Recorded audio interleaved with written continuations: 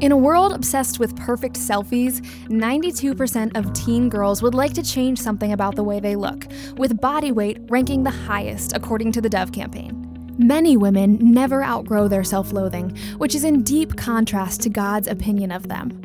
When God looked at all of his creation, Scripture records that he said, "It is good." That includes women.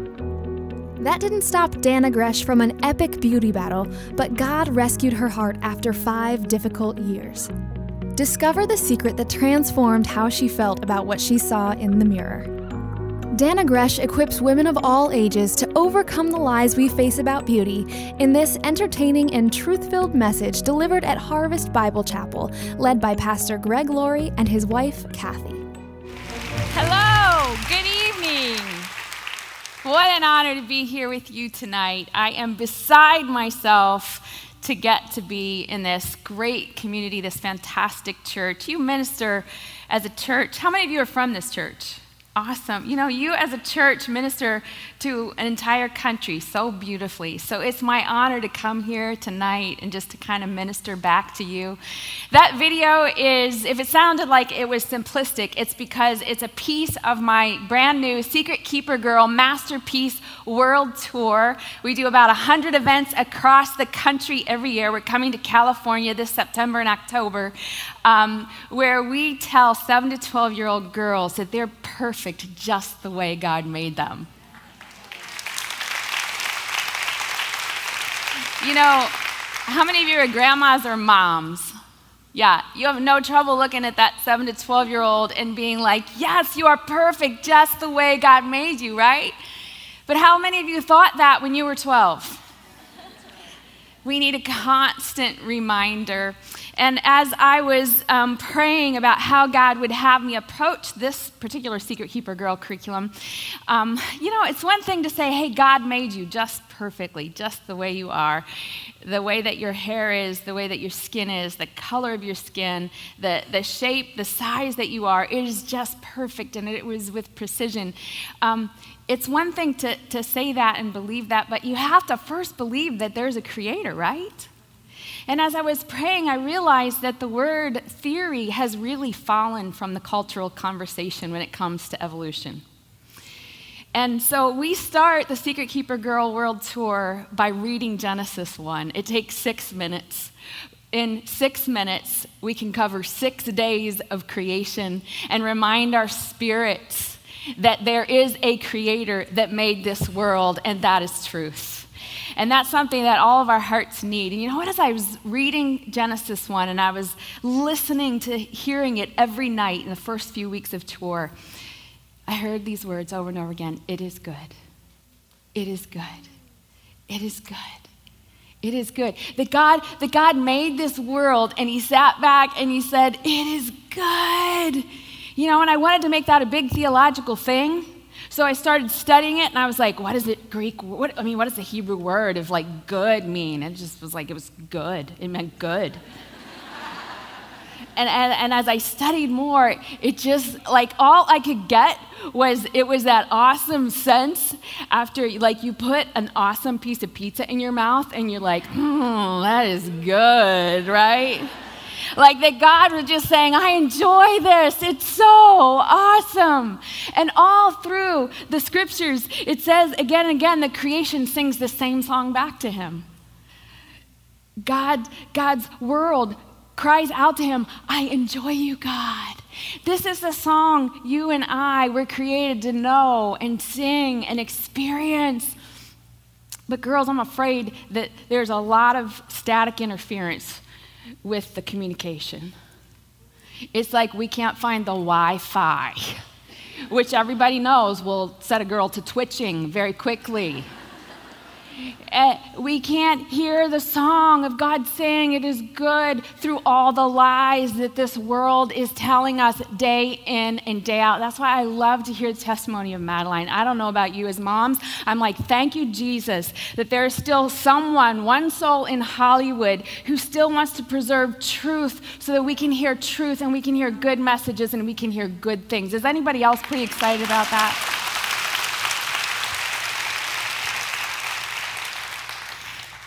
So as I was pushing reset on my own heart this year, trying to hear the "it is good" sound of God looking at me as his creation, and trying to sing back to him, "It is good," I was like, where do I feel that the most? And I kind of wanted to feel it like in a really like theological setting, like my modern day church at least, but surely it should be like a sanctuary type. But you know where I found it?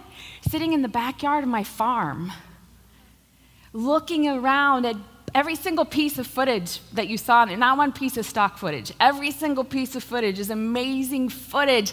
And I can look around and see from there's this little forest right by my house, and the fireflies come out at night. I am telling you, Disney could sell tickets. It is good. I won't even bore you with the details of the reproductive systems of the fireflies because, well, I will. It's like he blinks, they have 4 little chambers in their tiny little firefly butts, and he blinks a blink with those 4 little chambers. It's like a code. It's like, "Hey, baby, do you dig me?" And if she copies the signal, that is a good thing. There is some romance happening tonight in the firefly world. It is so good. Right now, the little teeny tiny goat you saw in that video, his name is Horton. He is now a little grown up, and he is a daddy of 2. Now, he's named after Dr. Seuss, Horton Hears a Who. So his babies had to be named Cindy Lou Who and Boo Hoo. And I go out in the morning, and Cindy Lou Who lays on me, and she just cuddles up to me and loves me and nestles into me. She's the sweet, calm one. And Boo Hoo bounces across my head, messes up my hair every morning, gives me a bad hair day. And I love every single second because I think, wow, God is good. Is anybody else like that when you're, like, maybe when that picture during worship of that forest came up, you're just like, I want to go right there, Jesus. I want to go right there and sit in that spot and feel your presence. Does anybody else feel the presence of God when you're observing creation?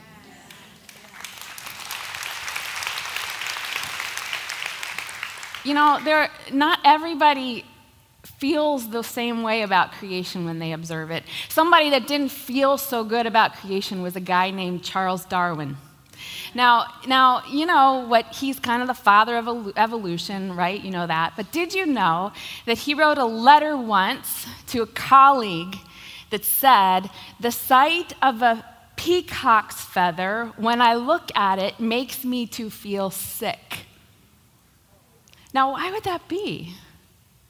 It's because that peacock's feather, as you saw in that video, it didn't fit with his survival of the fittest theory. You see, that peacock's tail makes survival harder, not more likely. It takes time to take that tail feather down, those feathers down, if a predator comes into its presence. And it makes running more difficult and slower, and it makes flying more difficult and slower. So when he looked at that peacock and he thought of his theory, he felt the sickness of a lie. His emotions were trying to tell him something. You see, that's what our emotions do. They're messengers. They send us signals. They tell us something's not right here. Something in your belief system, in your mind, in your head, in your world is not right, and I'm sending you a message. His emotions were trying to communicate to him. Because deep down in his spirit, that God-shaped hole was still crying out and communicating truth to him, even as he embraced and believed lies. Now, I don't know about you. I have believed lies about God's creation. I've never doubted that God created, like Darwin did. But I have doubted that what God created was good. I have felt the sickness of a lie when I looked in the mirror and saw something that God created and believed fully and completely the opposite of what God said. It is not good. And I felt the sickness of that lie. And I don't know if any of you girls, maybe you all look in the mirror every day, you're like, that is good. I think I'll look at that again. Anybody? I kind of thought so. You know, I don't know why Satan lies to us in this way about our beauty. As I was praying about what lies, we deal with 25 lies in the book, Lies Young Women Believe, Nancy DeMoss Wogelmuth and myself. And I thought, which one of the ones will span the ages? I thought the beauty lies. I wonder if we ever really outgrow them. You know, and I don't know why the guys don't struggle with it. To this day, I've been married almost 30 years. My husband has never walked out and said, honey, do these jeans make me look fat? Hadn't happened yet. We are the ones that bear the burden. And here's the thing. I want you to tell you something before we even go any further. Guess what? Genesis 1:27 tells us about this lie about our beauties. Genesis 1:27 says that you and I were created to look like God. We were created in His image to reflect who He is.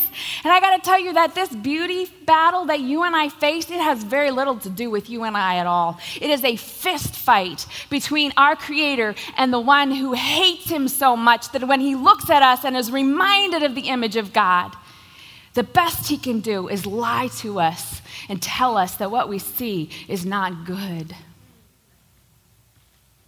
That doesn't change the reality of you and I sitting in front of the mirror and fighting the battle, does it? So let's see if we can sort through that tonight. I have two gifts I want to give to you tonight. The first is I want to give you a tool that you need. It'll help you identify really any lies you might be believing, whether they be about beauty or guys. Not that any of us in here have ever believed any of those lies.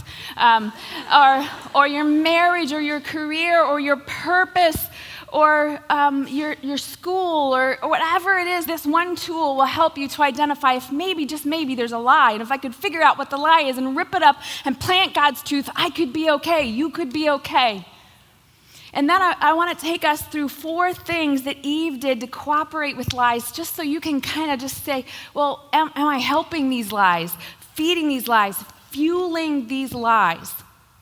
Now, as I go through this tool and these 4 things, I'm going to be using the content from Lies Young Women Believe, and I just want you to know that I did write this with my friend Nancy DeMoss Wogelmuth. So some of the things I'm saying tonight are just not from my heart, but they're from hers.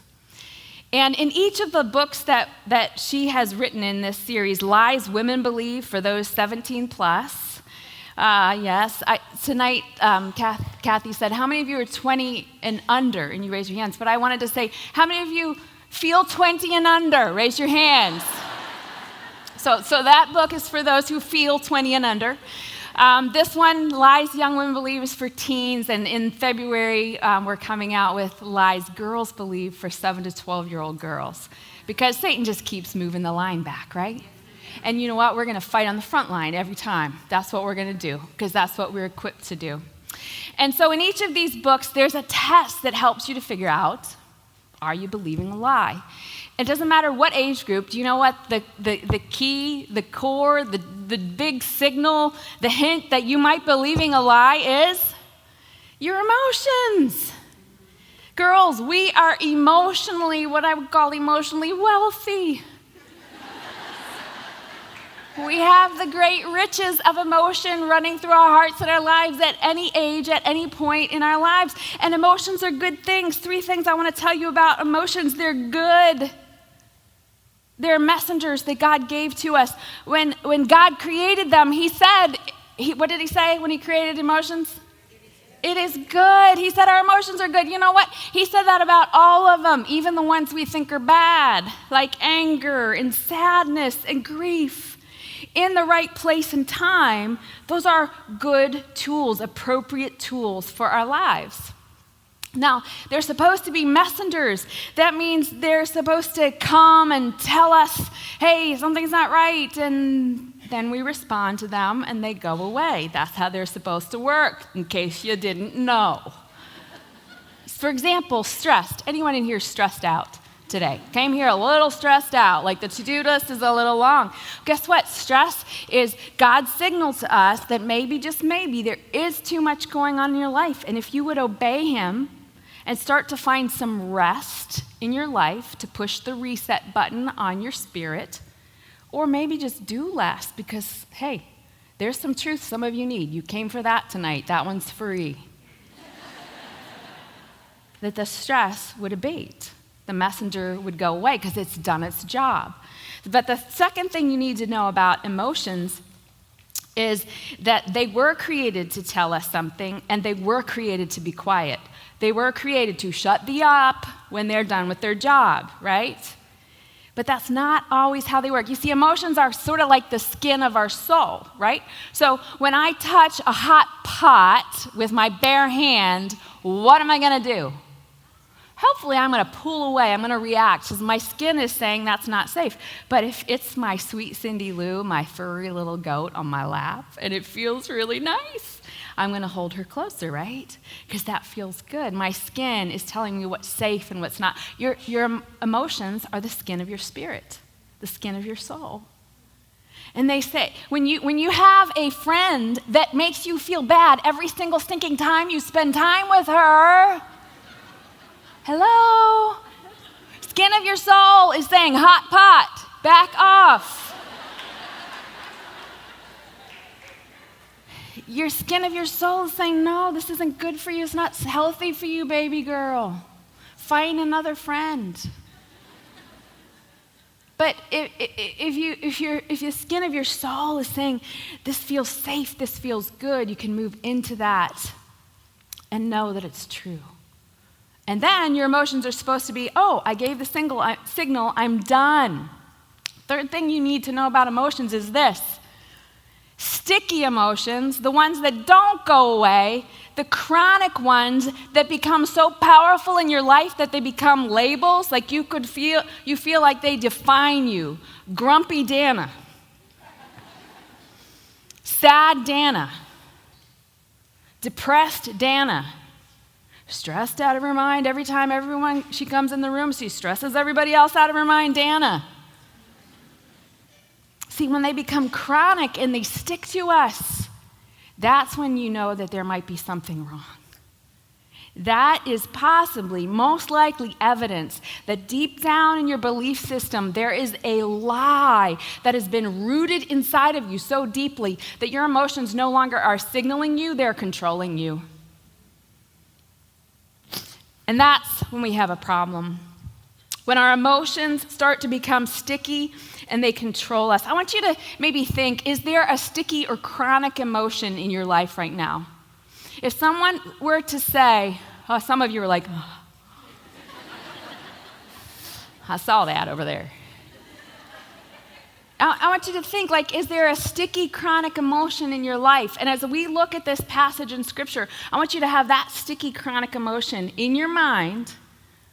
You know, is there something that if people were to say, what emotion most characterizes this girl, and it's a negative, chronic, sticky emotion, and I gotta say something. Some of y'all are too happy. You ever meet someone who just like, it's not real happy? It's chronic, sticky, fake happy. Like, you know what I'm saying? Like, God created us to feel sad too sometimes. And not to talk in the mornings. He did create us not to talk in the mornings. For the love of God, you morning people. No, but I'm being honest when I say sometimes we can even be controlled by what we think are positive emotions, but we're still controlled by them because they're so chronic and so sticky. So I want you to think about that as I ask you to stand, and I'm going to read to you this passage of Scripture where we see the first woman believing the first lie. I'm going to ask you to stand just because, then you won't fall asleep and get bored. No, because I love to honor God's word that way. That's why I ask you to stand. So let me read to you the story of when the first lie came into the world. You know, Jesus said we're gonna see a snake in this story. You know this story, so it's not like a new story to most of you. Who does the snake represent? That's right, Satan. And Jesus himself said that Satan is a liar and the father of all lies. This is the day he birthed lies. And it says this in Genesis 3:1. Now the serpent was more crafty than any other beast of the field the Lord God had made. He said to the woman, did God actually say to you, you shall not eat of any tree in the garden? And the woman said to the serpent, we may eat of the fruit of the trees in the garden. But God said, you shall not eat of the fruit in the tree that is in the midst of the garden, neither shall you touch it, lest you die. But the serpent said to the woman, you will not surely die. For God knows that when you eat of it, your eyes will be opened. You will be like God, knowing good and evil. So when the woman saw that the tree was good for food, and that it was a delight to the eyes, and that the tree was to be desired to make one wise, she took of it and ate, and she also gave some to her husband who was with her, and he ate. Then the eyes of both were opened, and they knew that they were naked, and they sewed fig leaves together and made themselves loincloths. And then they heard the sound of the Lord God walking in the cool of the day, and the man and his wife hid themselves from the presence of the Lord God. But the Lord called to the man and said, where are you? And he said, I heard the sound of you in the garden, and I was afraid, because I was naked and I hid myself. He said, who told you that you were naked? Have you eaten of the tree of which I commanded you not to eat? The man said, the woman whom you gave to me, she gave me the fruit and I ate it. That sounds just like my house sometimes. Then the Lord God said to the woman, what is this that you have done? The woman said to the serpent deceived me and I ate it. You can be seated. It is my hope that we can learn a little bit from Eve today and take that sticky emotion that we're feeling and kind of put it through a grid of 4 things that Eve experienced in the garden. And just kind of ask ourselves, am I responsible a little bit for this emotion that's ruling and controlling my life? The first thing we notice is this. Eve listened to the lie. Verse 1. What was she doing there by that tree? Did you ever think that? Like, what was she doing there by the tree? There's this big garden, and God said, look how good it is. Look how awesome it is. Look how many trees you have. And she just moseys on to over to the one where she's supposed to not eat that fruit, right? Anyone else like that? Like God gives you this big, or your mom and dad give you this big, they're like, you can have this on the internet, you can have that on the internet, you can have this on the internet, but you cannot have this on the internet. You're like, I got to have that on the internet, right? We obsess about the thing that we can't have. The thing that has boundaries on it becomes, it's like that button, you ever walk by a fence and there's a hole in it, says, do not look in this hole, and you're like, well, I'm gonna look in that hole. For sure, right? You cannot help it. It is human nature. We want to do that which we're not. And he lies to her so blatantly at first. He's like, didn't God say you can't eat any of the trees? But here's the thing. Eve listened. And you and I listen. You and I watch the television shows that Madeline won't star in.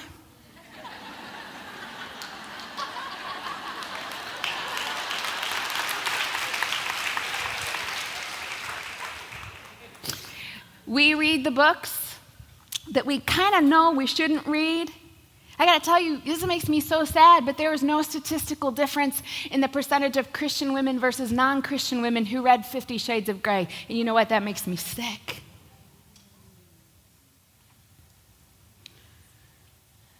And we get completely obsessed with what we can't have, with what we're not supposed to have. And we hear all of the mocking voices. You see, when we get close to the lie, when we hang out next to the stuff, instead of feeling like I can look cute and modest at the same time, which, by the way, is humanly possible. Yes. And when we start to look at the wrong fashion magazines and shop at the wrong stores and get obsessed with the things we can't have rather than all the things we can have at the mall, then we start to think, is it really good that I dress modestly? Maybe I am repressed. What? Sometimes the lies don't even make sense. Here's the thing. The serpent, the snake, Satan has no power to make you sin unless we cooperate a bit. We have to listen to his lies. We have to hear what he's saying. And if we come close enough to the things that our parents, our pastors, our ministry leaders, our youth pastors, and our God has advised us to stay away from, but we think, but I am so spiritual, I can handle this. Listen, there's no one that lived a more sheltered life than Eve did. No one. No one was exposed to less and probably would have had less of an inclination and an interest in sin than this woman. And we think that we can handle it. We can't handle it. You know what we can't handle? You know where our beauty lies get a lot of fuel? Social media. Yes. Thank God I grew up as a teenager, and the only thing I had to compare myself to now and then was a supermodel or two on the cover of a magazine. Think about that, okay? Because your daughters, your granddaughters, and you have to compare yourself to someone who's perfected every time you open social media. Every time you open social media. In 2006, that's like forever ago. Some of you were not even born yet. Facebook, our first social media, which is so antiquated, some of you are way too cool to be on it, was just coming out. And in that year, 2006, teenage girls scored as high on anxiety scales about their appearance and fitting in than those who were committed to psychological disorder clinics for inpatient treatment in the 50s.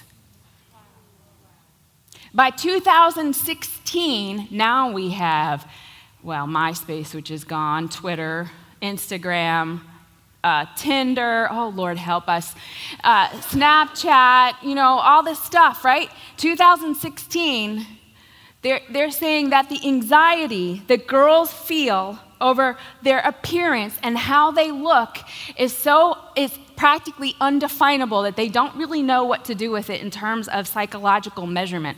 But the dictionary has figured out what to do with it because they've added a word to the dictionary, FOMO. Do you know what that means? If you don't, you are so yesterday. It means fear of missing out. It's an actual word that's now in the dictionary. It's a psychological condition that teenage girls experience when they're looking at their social media feed and looking at everybody else's very fake lives and thinking, I don't have a life as great as that. Neither do they. Truth, right there. Truth.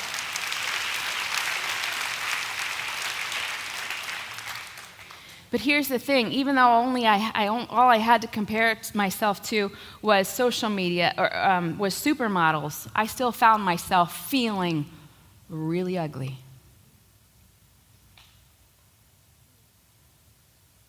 Anybody else out there feel that?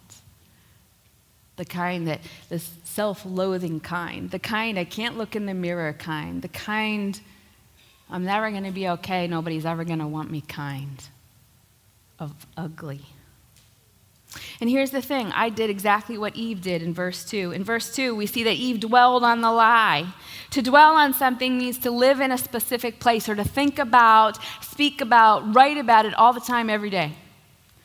And what she did is she stayed in this specific place. She should have heard the lie. It said, I can't eat any trees in the garden. Whoo, out of here, right? That she doesn't. She stays there and she tries to reason with the devil. She tries to talk to him and help him understand. You know what? Even Jesus didn't do that. When he was tempted in the garden, you know what he did? He quoted scripture and he was done with the conversation. You don't see big fat dialogue between him and you see a lot more dialogue between Eve and the serpent than you do between Jesus and the temptation he experienced in the desert. He quoted scripture and he said, quiet. Dwelling is what we do when we're on social media all the time, every day. Listen to me. This thing right here is really dangerous for me. Now, maybe you're 12 years old and you don't have an addiction problem like I do to this thing. Or maybe you're a mom who doesn't escape to the bathroom to look at it on the toilet because your children aren't there.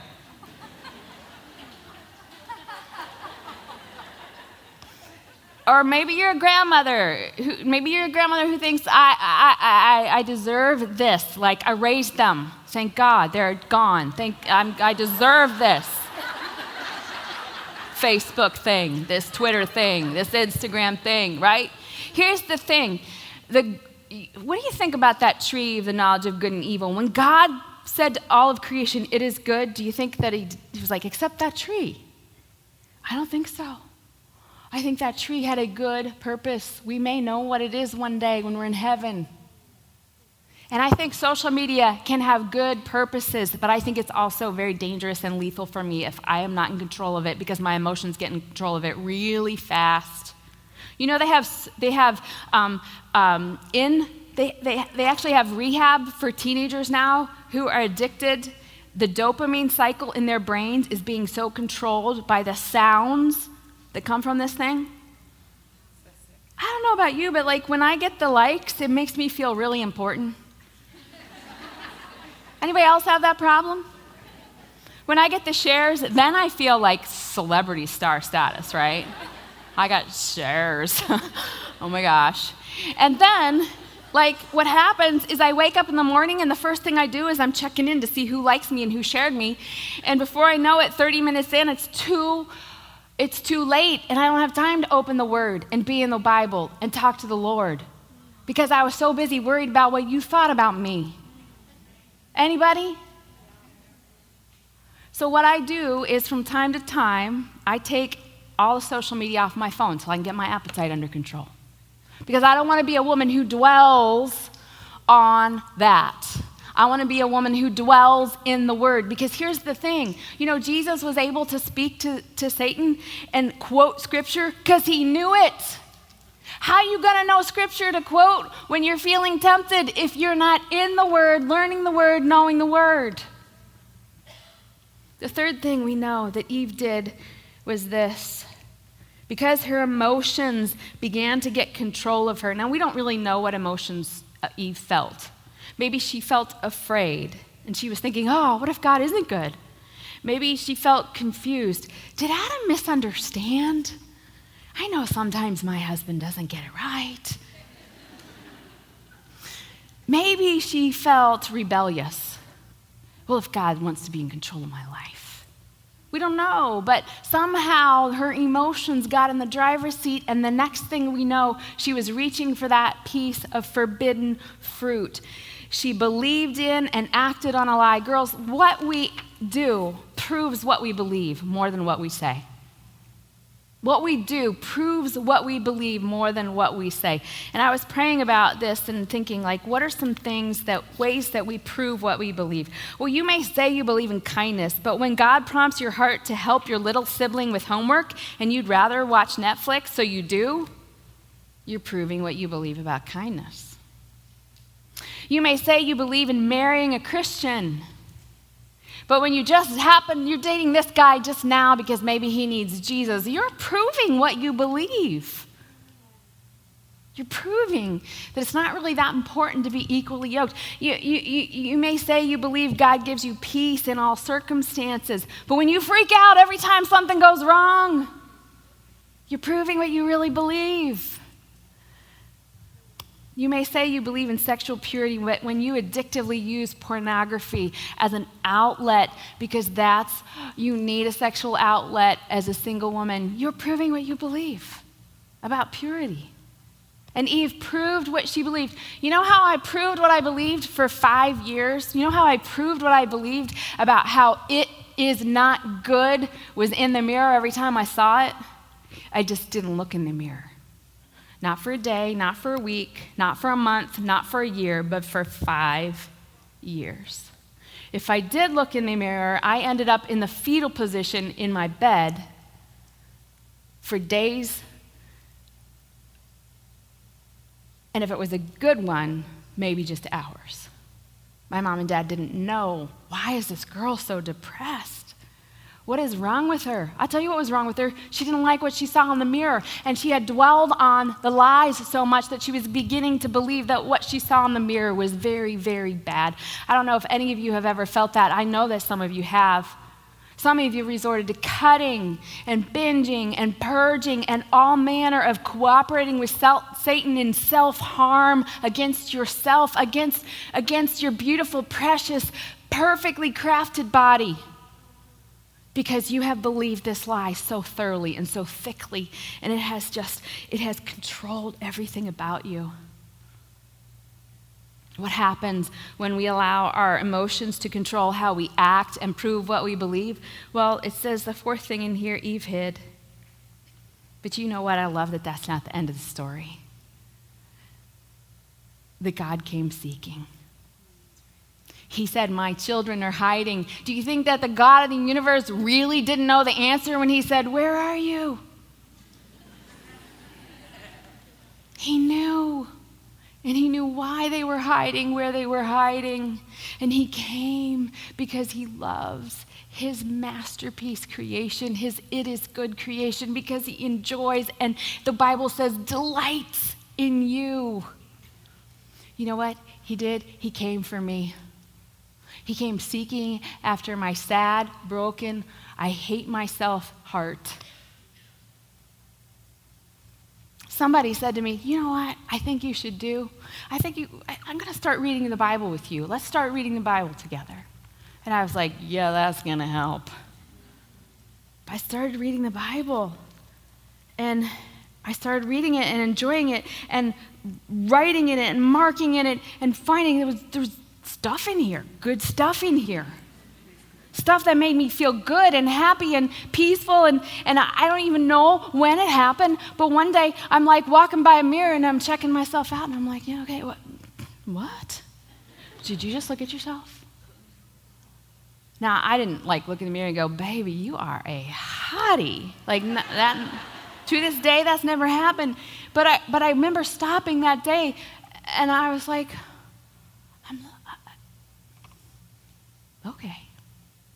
Okay.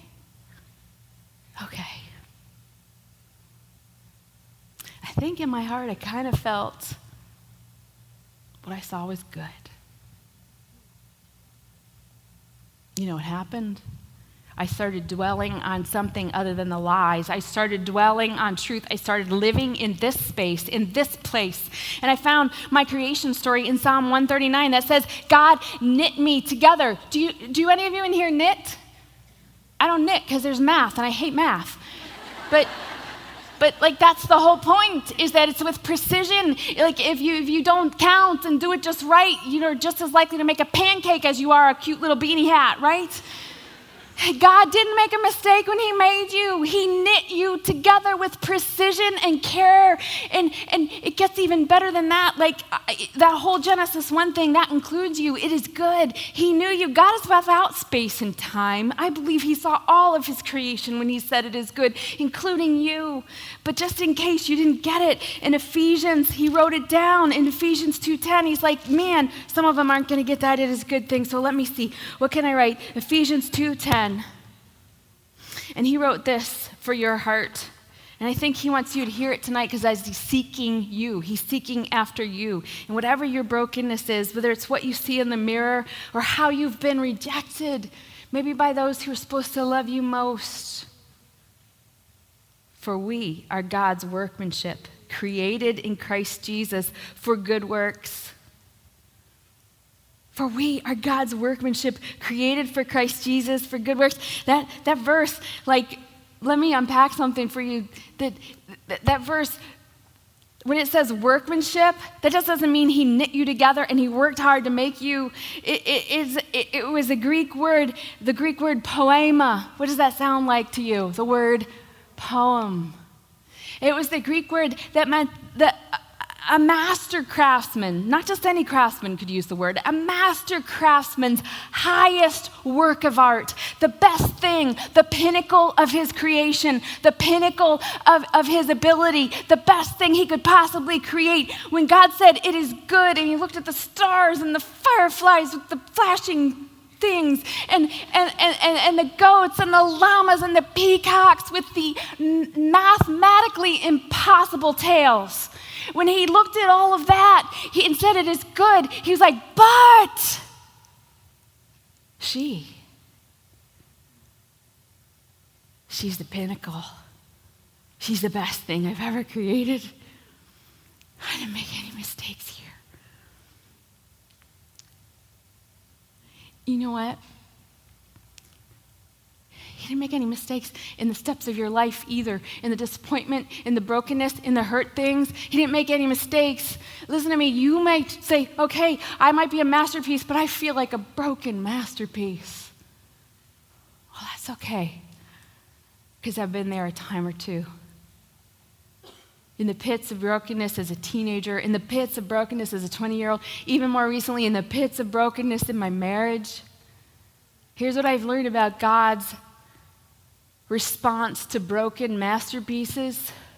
It's a lot like ours. A few years ago, there was a little boy, 12-year-old boy. He was in a museum, and there was this $1 million masterpiece, and he was kind of, 7th grade awkward. Lost his balance, reached out, oops, whole, fist-sized hole from his fat little hand in a $1 million masterpiece. Would be a bad day if you were his mama, right? Now, what do you think they did with that masterpiece? Do you think they threw it away? How many of you think they threw it away? Raise your hand. How many of you think that maybe they were like, it's fine, leave it there? How many think they did that? How many of you think they did absolutely everything they could within their human power to restore that masterpiece back to its original condition? Yeah. That's what they did. If we as humans do that with human-made masterpieces, how much more do you think God wants to, is willing to, and is able to restore every broken piece of your masterpiece heart? There is no body in here more broken than he can fix and restore. There is no mind in here more broken than he can fix and restore. There is no relationship, no mother-daughter relationship in here that he is not capable of restoring. There is no marriage represented, no family represented in this room that he is not capable and desirous of restoring. For Adam and Eve, in their brokenness, we see the first glimpse of the cross of Jesus, where we don't know what, but something in his perfect, it is good world died that day. Can you imagine? They'd never seen blood. They'd never seen death. And yet God the Father says, my masterpiece is broken, and so I will restore it. And he brings Adam and Eve garments of fur to comfort them. It was a foreshadowing of Jesus coming. And by his stripes, by his brokenness, you, my sweet masterpiece, can be restored. This message was presented at Harvest Bible Chapel, led by Pastor Greg Laurie and his wife, Kathy. In it, Dana references the Secret Keeper Girl events, which have now been rebranded as True Girl events. If you'd like to take the tween girl in your life to one of them, learn more at mytruegirl.com. If you enjoyed this message and want to learn more about living in truth, check out the Lies We Believe series, including Lies Women Believe by Nancy DeMoss Wolgemuth, Lies Young Women Believe by Dana and Nancy, or the newest in the series, Lies Girls Believe by Dana Gresh. Learn more at danagresh.com. This podcast was produced by Pure Freedom Ministries.